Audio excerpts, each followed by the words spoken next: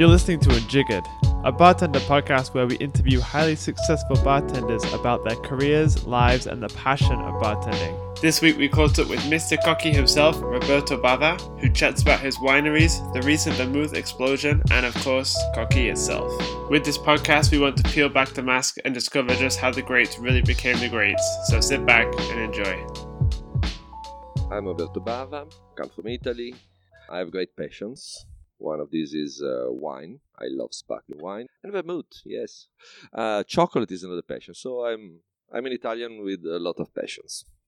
Thank you very much for finding the time to see each other here in beautiful Singapore during a Singapore Cocktail Festival. How did you get along during the festival? It was fantastic because I didn't expect this. It was fun. Normally it's fun, but it's heavy. This was delightful and light, but serious. I met all my friends of the industry. I didn't expect this. It's a quite busy couple of weeks nowadays, but it's great fun because everybody gets to come over, right? So tell us a little bit about you. We know you as Mr. Cocky, but Cocky is not your surname. So how did you get there?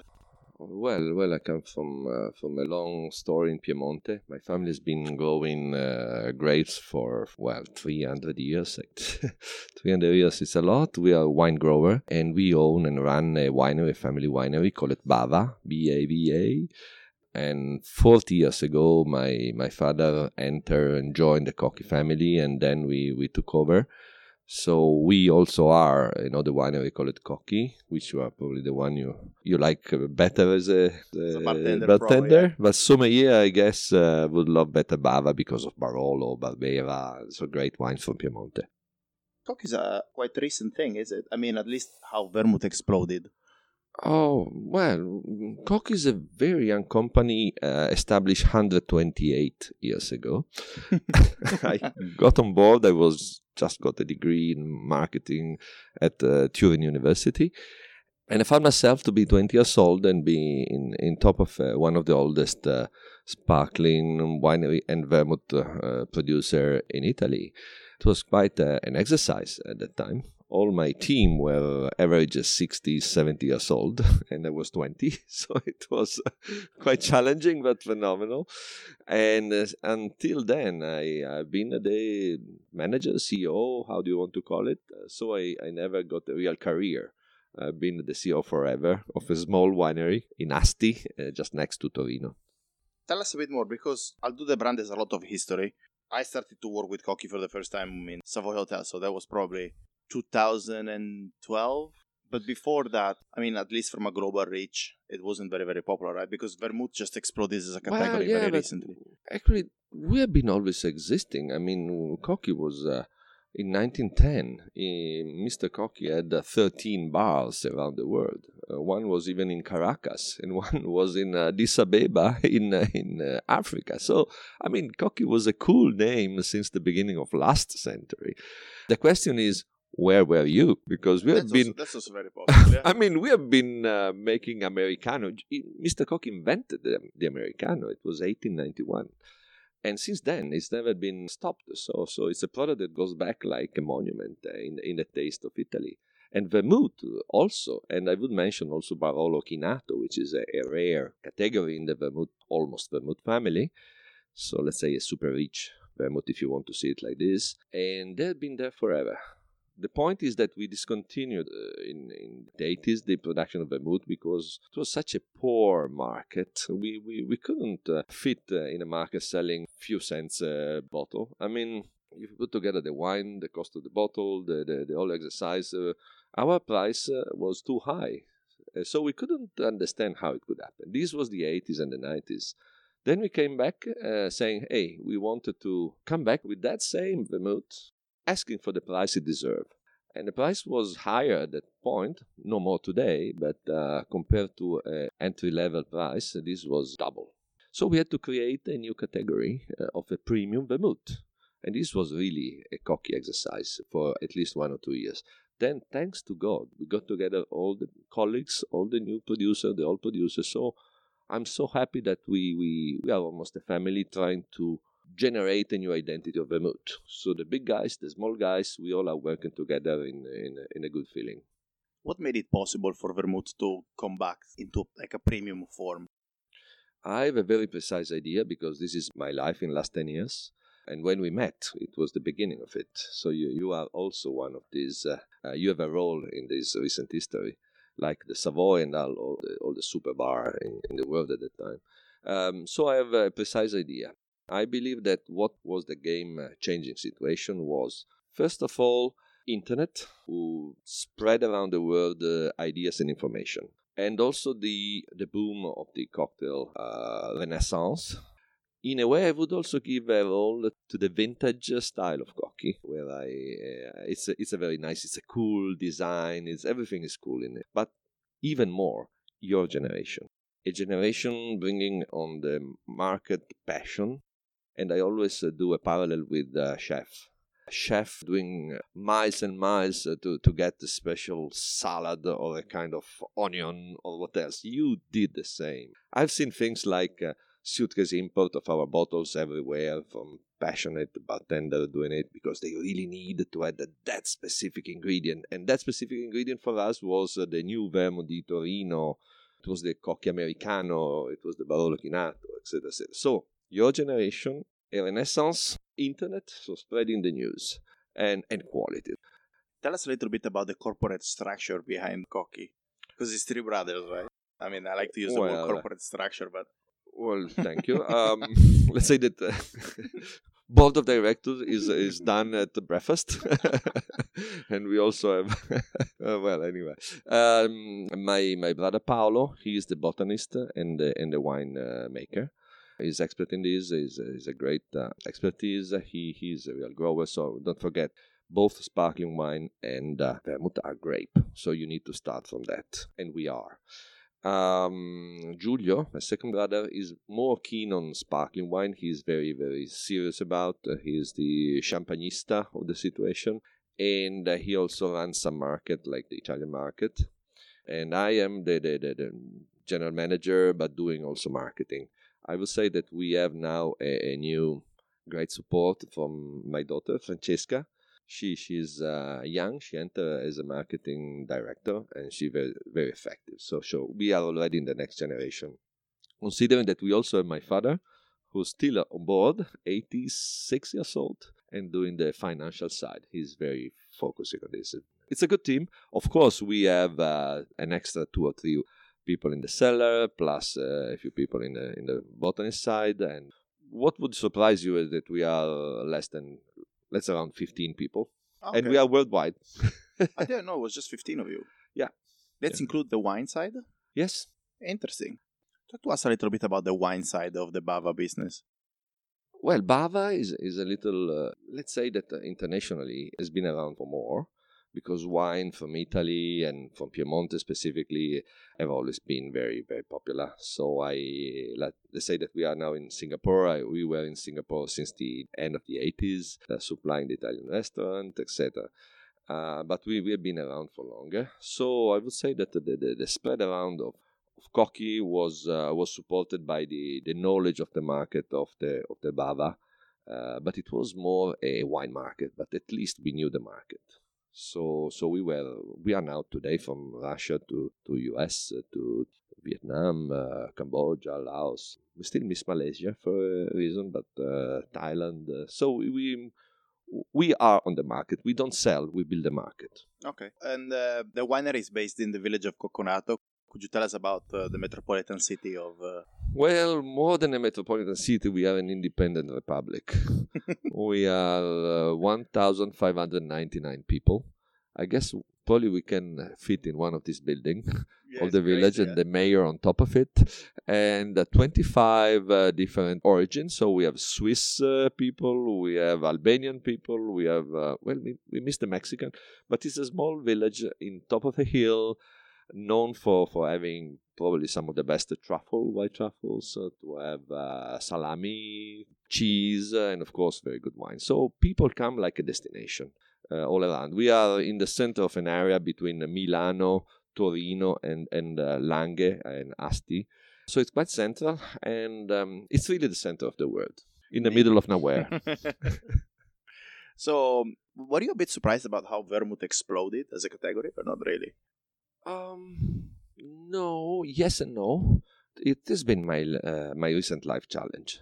So if you put your passion in your 24-hour a day, 25-hour a day energy, you are not surprised. It's just a matter of planning the point. I'm surprised how it came fast.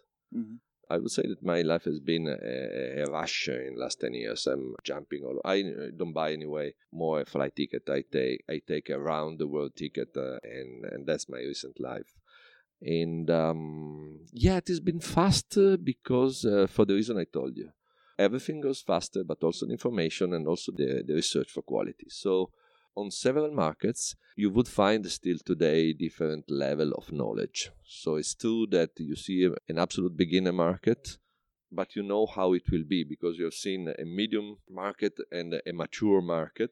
So you understand immediately what will be the process of this market for our category. And I think I'm the one who's really understanding because I'm in all of these markets, starting from the new beginner, building the perception of the product, or the more sophisticated markets like this one. You mentioned category a lot. The category, as we said, is exploding. Like old brands are coming back into the market. There are new brands coming out of it. What steps did you take to make sure that there's a certain level of consistency, right? Because vermouth as a category, especially like vermouth di Torino from that specific area, has to have sort of a specific style. Am I correct? Yes, you are. There's an European law that define what is an aromatized wine, and vermouth di Torino and vermouth are aromatized wine. So at least you know that 75% is wine plus the botanical, etc. But we wanted to be more specific with the di Torino because you are aware that Piemonte and Torino and the former kingdom of Savoy is really what you could call the kingdom of vermouth. This is where vermouth and this kind of product were born. At least talking about the modern vermouth. Modern in Europe means 300 years old anyway. So the funny story is that this kingdom was split in two in 1861, and part of it went to France and part went to Italy. So also vermouth was split in two, and you start with two markets where vermouth was understood, made like you would do your homemade liqueur. I mean, vermouth was easy and popular at that time. And then step by step with the emigration, it went all around the world. Especially the Italian went to South America. But what do we do today? Today we have a law very specific who protect the consumer and ask the producer to follow rules. And what's interesting is that these rules are controlled by the authorities. So no bullshit. It's like something parallel with the Parmigiano Reggiano protection on any food in Italy, and we are very good in this in Italy to give this kind of protection. So vermouth will be under this. It doesn't happen with anything in our spirit industry because sometimes it's not possible to do it. But thanks to the precise origin of the place, Piemonte, thanks to the geographical name of it, from now to the eternity, I hope we'll be able to say vermouth di Torino is made in this area with this botanical, with this alcohol, and if it doesn't work, someone check. So we give a guarantee to the consumer and to the barman. Do you have any association that helps producers come together? Yes, it was formerly an institute of vermouth di Torino, and is today a consortio. Consortio has a more powerful role in the control. And I don't know if thanks to Cocchi being a little benchmark in this category today, or because of my, I don't know, passion or volunteering to work for free, I'm serving as president of both the institute and the consortia. I was voted by my colleagues. But I would say that this couldn't have been possible without really putting together around the table the big, the small, the old, the new. And the new story is that we'll also control what we call the filiera, which is all the step of the production. So all the ingredients will have a control. I'm talking about wormwood.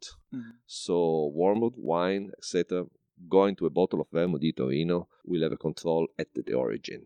So it's safe. And on the long run, In a pyramid, I always say, in a pyramid, in top of it, of the vermouth, will be the Di Torino. So we'll encourage or the origin also to follow us, and we'll be probably the benchmark of the whole category, because we are the oldest, where the vermouth was invented, and the first to have such a phenomenal way of control. Let's talk a little bit about Roberto Bava the man, but also about Cocchi as a company. You have a book, right? Like your publishers as well. Yeah, definitely we are an out-of-the-box company. I opened a publishing company and I published one book, and this is one of the story. And the book is called The Futurist Mixology, who was a finalist at the Tales of the Cocktail in New Orleans also. This talks about the vintage mixology of 1920s, 1940s in Italy. Mm-hmm. And it brings out of the Italian boundaries vintage style of making cocktail, very sensorial, unbelievable, very, I'm going to say, pre everything we do today. 8 years ago, we were doing this. But we didn't know. I mean, we only believe that we are Negroni and Spritz. There's so much more. So this was the reason why Cocchi wanted to enter this. And we took on board a group of vintage producers, starting from Campari, Nardini Grappa, Pallini, Limoncello. All of these old names from Italy came on board, and all together we have the aim to spread around this style of mixology. Very classy, very interesting, by the way. So the best is yet to come in this side. And Cocchi also, we like to sponsor music. We like to do things different. A lot of research. We came out with an ice cream. Recently we released a jelly with vermouth, always with vermouth, of course. So we explore all the vermouth areas because we really need to bring it back also to a whole generation who forgot it, like your mother and father probably. And we go deeper and deeper in bringing vermouth to another level. Let's talk a little bit more about the book, because I think it's very interesting. Like, at what stage did you think, now I need to write a book about this?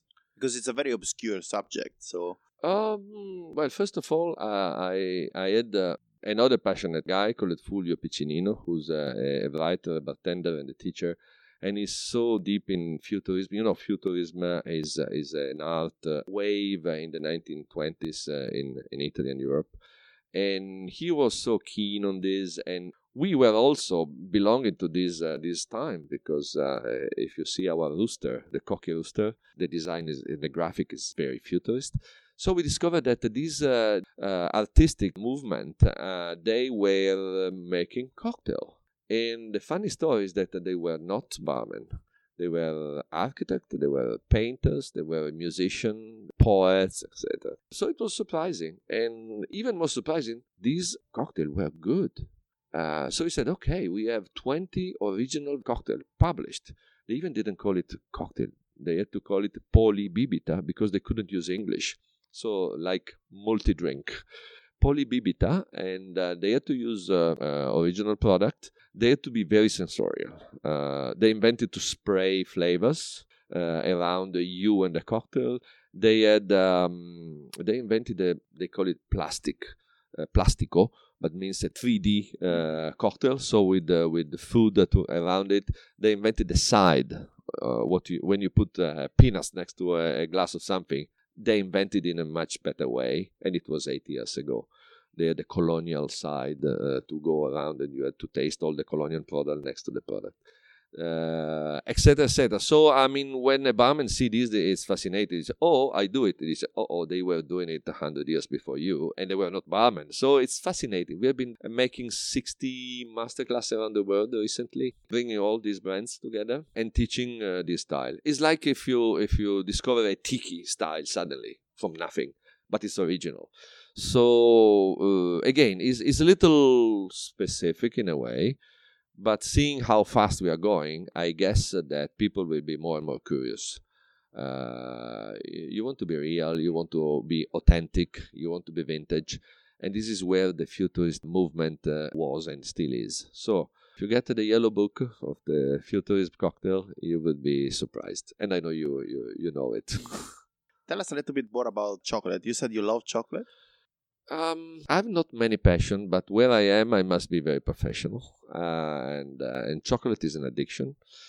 In 1990, with a group of friends, we established the Compagnia del Cioccolato, so the Italian Chocolate Society, which is like a sommelier association for chocolate or the consumer association for chocolate.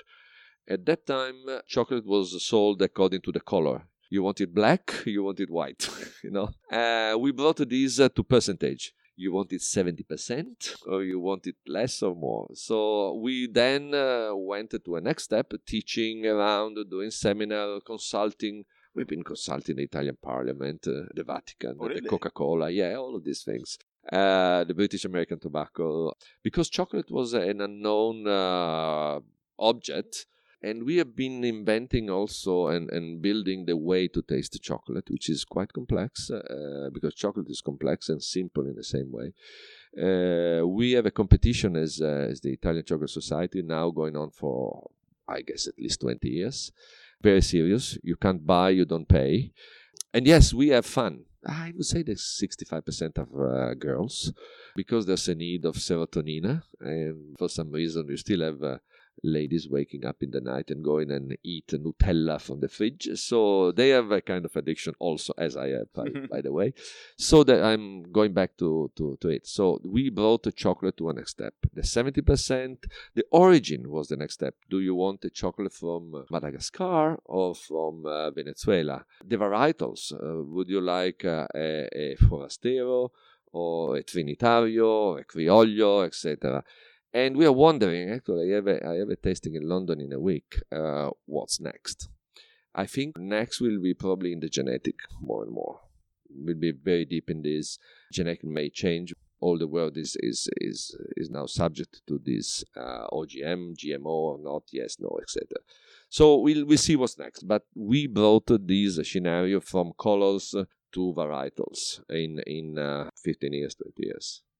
I'm talking about Italy, but the movement is all around now. I mean, Italian teach a lot in food, so we have been, and we are the benchmark of a lot of these things. You mentioned that chocolate is quite new, but what makes it new?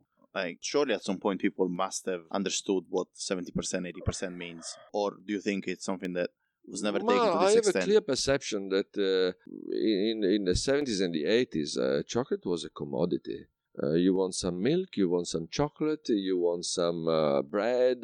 There was no need to be very specific because we were not very specific. The more we go on, the more we go deeper, and the more we want information, and the more we know what we like, the less we go back. So once you taste a next step chocolate, you don't want to go back to the Mickey Mouse chocolate. I tell you, it's a human attitude, and it's same for vermouth. I mean, once you discover the good vermouth, oh come on, you don't go back to the Mickey Mouse vermouth. No. I have a clear vision of this. It has been going on crossing categories for the last 30 years. So in a way, we have good hope, and the best is yet to come. Fantastic stuff. You mentioned something about music, and I know that you do like some jazz dinners with wine. Yeah, the approach of the Bava winery, but even the Cocchi, but mainly the Bava winery was very, again, sensorial. So in the 80s, we started to understand that, especially approaching new markets, you had to use the right language. And we are not all sommelier, but we like what we like. So how do we approach a product where you have no specific information, but you want to know how it is, you want to understand if you like it? Tasting is a good step, of course. The more you taste, the more you understand. You make your own flavors range in your brain. And music was one of these scenarios. We added music to the tasting, trying to see if we could explain the taste through the sound. So acidic sound, body sound, sweet sound, etc., etc. So I started to have music in the cellar, live music, asking people to taste and interacting with the musician.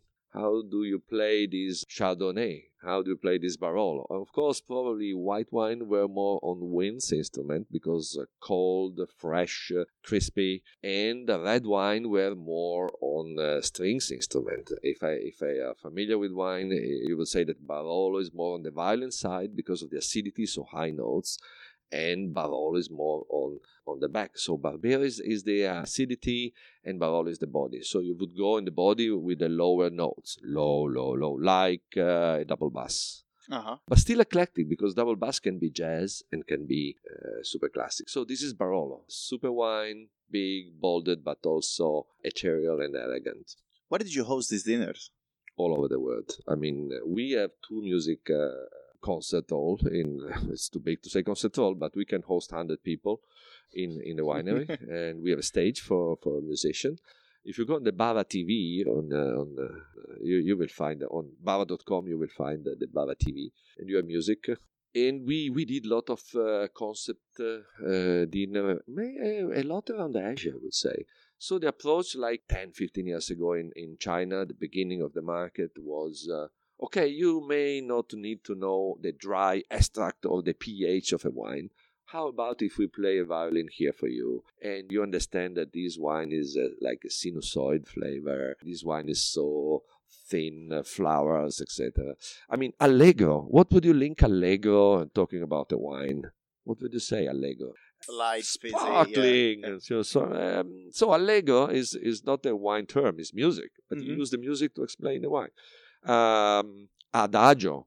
How can it be a sparkling wine, Adagio? I mean, Adagio is a Chateau Margaux, is a Barolo, is a Amarone. So, in a way, you see that we have been using music like a bridge, meta language, they call it. So, it's a bridge between 2 different languages. And this was a good way to approach new markets. More sensorial, more intellectual if you want, but also very simple. Are you planning to do the same with cocktails? I haven't done it yet. Cocktails are complex. They come from a world of complexity. Some ingredients themselves are very complex. I mean, vermouth is very often 30 different botanicals in it. I would say that what put together and make a parallel between maybe a vermouth and a cocktail, or the music and the cocktail, is really the concept of balance. You have to balance all the ingredients. What is an orchestra if not the balance of the strongest sound and the thin? I mean, there's a flute and there's maracas or double bass in a concert, but they all go to a perfect, elegant balance. So this is what you do, Michele, when you do a cocktail. I know you. I see you. You try to balance. You also always move like a dancer sometimes, but Ballerina. So it's all about balancing. And when we do a vermouth, I always joke on what a vermouth should taste like. It should taste of vermouth. So the perfect balance. If it tastes of something, like taste of banana, is a vermouth alla banana, which is too much. If it tastes too much of rhubarb, it's an amaro. So vermouth shouldn't taste of anything but itself. The balance of all the ingredients. When you look back at your career with Cocchi, what's the proudest moment for you? Oh, that's interesting. I think the proudest moment for me is to have been able to survive difficult moments. Any company, but especially a winery, being longer than 20 years, survived a series of obstacles. Can you imagine that? We survived 3 or 4 generations. Change of generation is sometimes dramatic, sometimes complicated, not very simple normally. We survived 2 world wars. Even my family winery, we had Nazi and partisan coming and raid the winery several times. So this is also part of survival. So, and I would say that the pride of bringing the winery and the product to the next generation, when you have this perception, yes, that's a reward. Where do you see vermouth going in the next 10 years or so? I should ask you. I know, right? This is my question. This is my question. If I know it, I would have a more precise plan on what to do. I will try to answer. Again, as we said, the market can be very different. Some are still kindergarten, someone else are already university. So for sure, what I see is that all the kindergarten will become universities. What university will become? This is the question. So I know that we have some time to bring all the smaller new markets to be a university style. through this, it will happen that producer will be more and more organized, and they will spread around. I mean, like in Singapore, there are 3 vermouths. Come on. How many gin you have? Gin, you have huge. Tons, yeah, of course. Yeah. So it's going to happen that in Singapore you will have more than the 2 or 3 vermouths you have today. I'm glad to be one, but I encourage all your colleagues to have at least 5 labels.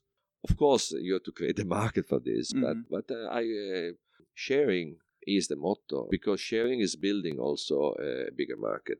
So we don't share what we have, but we share the energy and we split the result in more labels, because the beauty is to choose. And the exercise for a producer is to be chosen. So I'm putting my effort to be chosen. But you know how many times it happened that, especially in the wine, that you are the only wine producer in their area. You know what's going to happen? That you need to push someone else to come in the area to be at least 5 or 6. Because how can you the best between you and, Nobody and yourself? Else, yeah. I mean, the best of 2? Where's the competition? Where's the fun? So I want to be the best among all, or at least 10 vermouths. That's my promise and my exercise. As a producer, I will be the best of 10 producer. I can't be the best of myself, you know? Well, you can, but but come sad, on. Yeah. So again, and this is good. I encourage producer to spread around to make the best possible vermouth, and this would push me to be even better. What market reacted better to Cocky? Like, where did you go with your, like, say, you launch new vermouth, and you know for sure that this is going to be my base market from where I can build? Well, for several reasons. Talking about the size, United States is our main market. I think that any single American bartender knows Cocky. I'm sometimes embarrassed and touched by this. England, London is the place where the trend also starts. They influence each other, but they have their own life. But historically, that's the parallel of the two. I would say that I see booming new place. I from today, I have the feeling that Singapore will be probably another center of the world, and it's coming and happening in such a short time. Fast pace. Of course, any place, but for some reason, Singapore, it will be a market to watch. You mentioned your daughter. She joined the family business. Yeah, well, I was able to hire her. She was this girl was it's a nice shy girl, but she was teaching for 2 years the future to board of director in a company called Accenture, which is quite a big company in the world. And so I told her, listen, can I hire you and teach me the future you were teaching to this big corporation? So she came on board, and she showed to have the same passion. She's very precise. So I got a compliment about her at least twice a day everywhere I am. So I think we are in a good hands. She decided also to enter the challenge. So she's got her own exercise, the project called the Chazalette, because she entered in touch with the family Chazalette, who are one of the oldest established, vermouth producer in Torino. And she's been working with them to bring back to the market this recipe. So we bought the book of recipe, we bought the old archives, and we even got a collaboration of an old man, Giovanni Chazalette. And they brought back these 3 vermouth, which were the vermouth of the royal house. With the certificate, we have the right to use the Queen Mother and the Queen and the Princess crest. And it was a phenomenal cultural exercise, because it's like bringing back from 150 years ago the flavor of the royal cart of Piemonte back to life. They were being discontinued in the 70s, by the way, so it's not that that long ago. But using the Bava expertise and the original recipe there, we produced another 3 totally different wine and vermouth from Cocky. So they go by themselves, and Francesca is on top of it. The thing I find very interesting, though, is when people say they find this old recipe. How difficult is it to take an old recipe and make it relevant for today's market? Oh, it's difficult. If you do it properly, it takes more than 1 or 2 years. It took a while for us to work on this, because you have to rebalance, etc. It's for us, it was more an archaeological exercise, more than a commercial. I mean, so understanding also the meaning, how were the botanical at that time. Where were they coming from? How was the flavor of the wine they were using? Which kind of wine was it? I mean, the wine 150 years ago was different.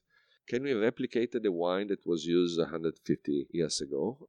Even botanical, for some reason, changed a little in 1 century. A recipe normally give you a list of ingredients, but how long did you extract your rhubarb? Where did they get their Achillea muscata? Your cardamom. It was 150 years ago. Where are they coming through? Asia, from Africa, from where? In which condition did they come? I mean, it can be complex, or you can be very simple and you decide to make a story. Okay. But we are not that kind of people putting label and stories. We really are in top of it. So it was a precise exercise. And it was fascinating. The Chazolette Red Vermouth de la Regina, so the Queen Vermouth, was made with a red wine. So Rosso made with red wine, you believe it's normal, but it's not. All the red vermouth are made with white wines. So this still is one of the very few vermouth made with the red wine as a base. So it's fascinating. And of course we did the dry. The dry was so good. And as you know, Cocchi doesn't produce a dry. So, well. Ish. Okay, Savoy. But would you say that vermouth with the time got drier? Because with cocktails, like if you look at recipes from like 150 years ago, they've got progressively drier until today, right? Yes and no. The origin of vermouth was both dry and sweet. What came after was a bianco. But actually, the very original naming of vermouth were French vermouth, dry, Italian vermouth or Torino, sweet.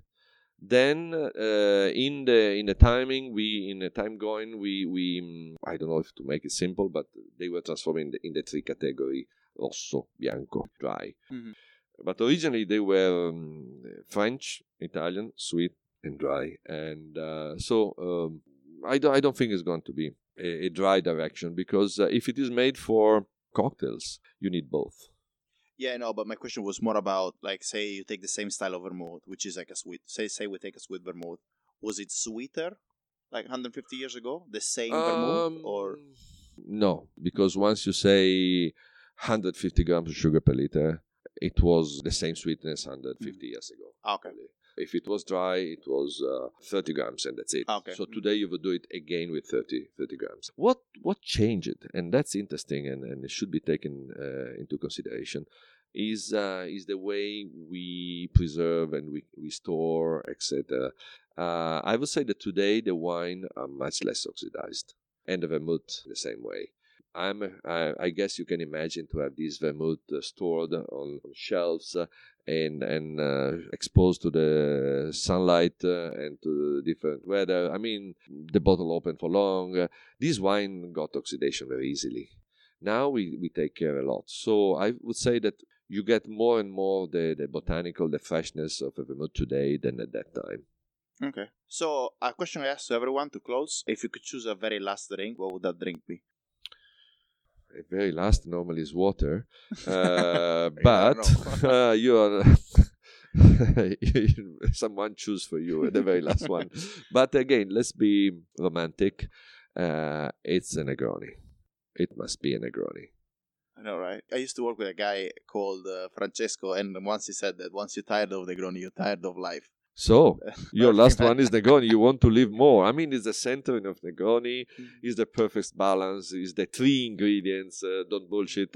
Come on. It's the perfect balance. I mean, and Negroni is a product where you can express your character, your style of life. It's a style of life. There are only only 2 cocktails where you can express your style. And you know the other one is Martini. It's the Vesper. No, Vesper is a Martini. In the Martini, anyway. So, James Bond and Negroni, yes. Thank you very much for your time, Roberto. It was amazing talking to you. Thank you. Ciao a tutti. We hope you enjoyed our chat with Roberto. You can find more content from us on YouTube and Instagram, where we post our #HowToClassicCocktails video, where every week we show you how to make classic cocktails in less than a minute. We are unjiggered_media on Instagram, and you can follow our personal accounts at mmariotti89 for Michele, Alex J. Murphy for myself, and Adrian Bessa for Adrian. Thank you for listening.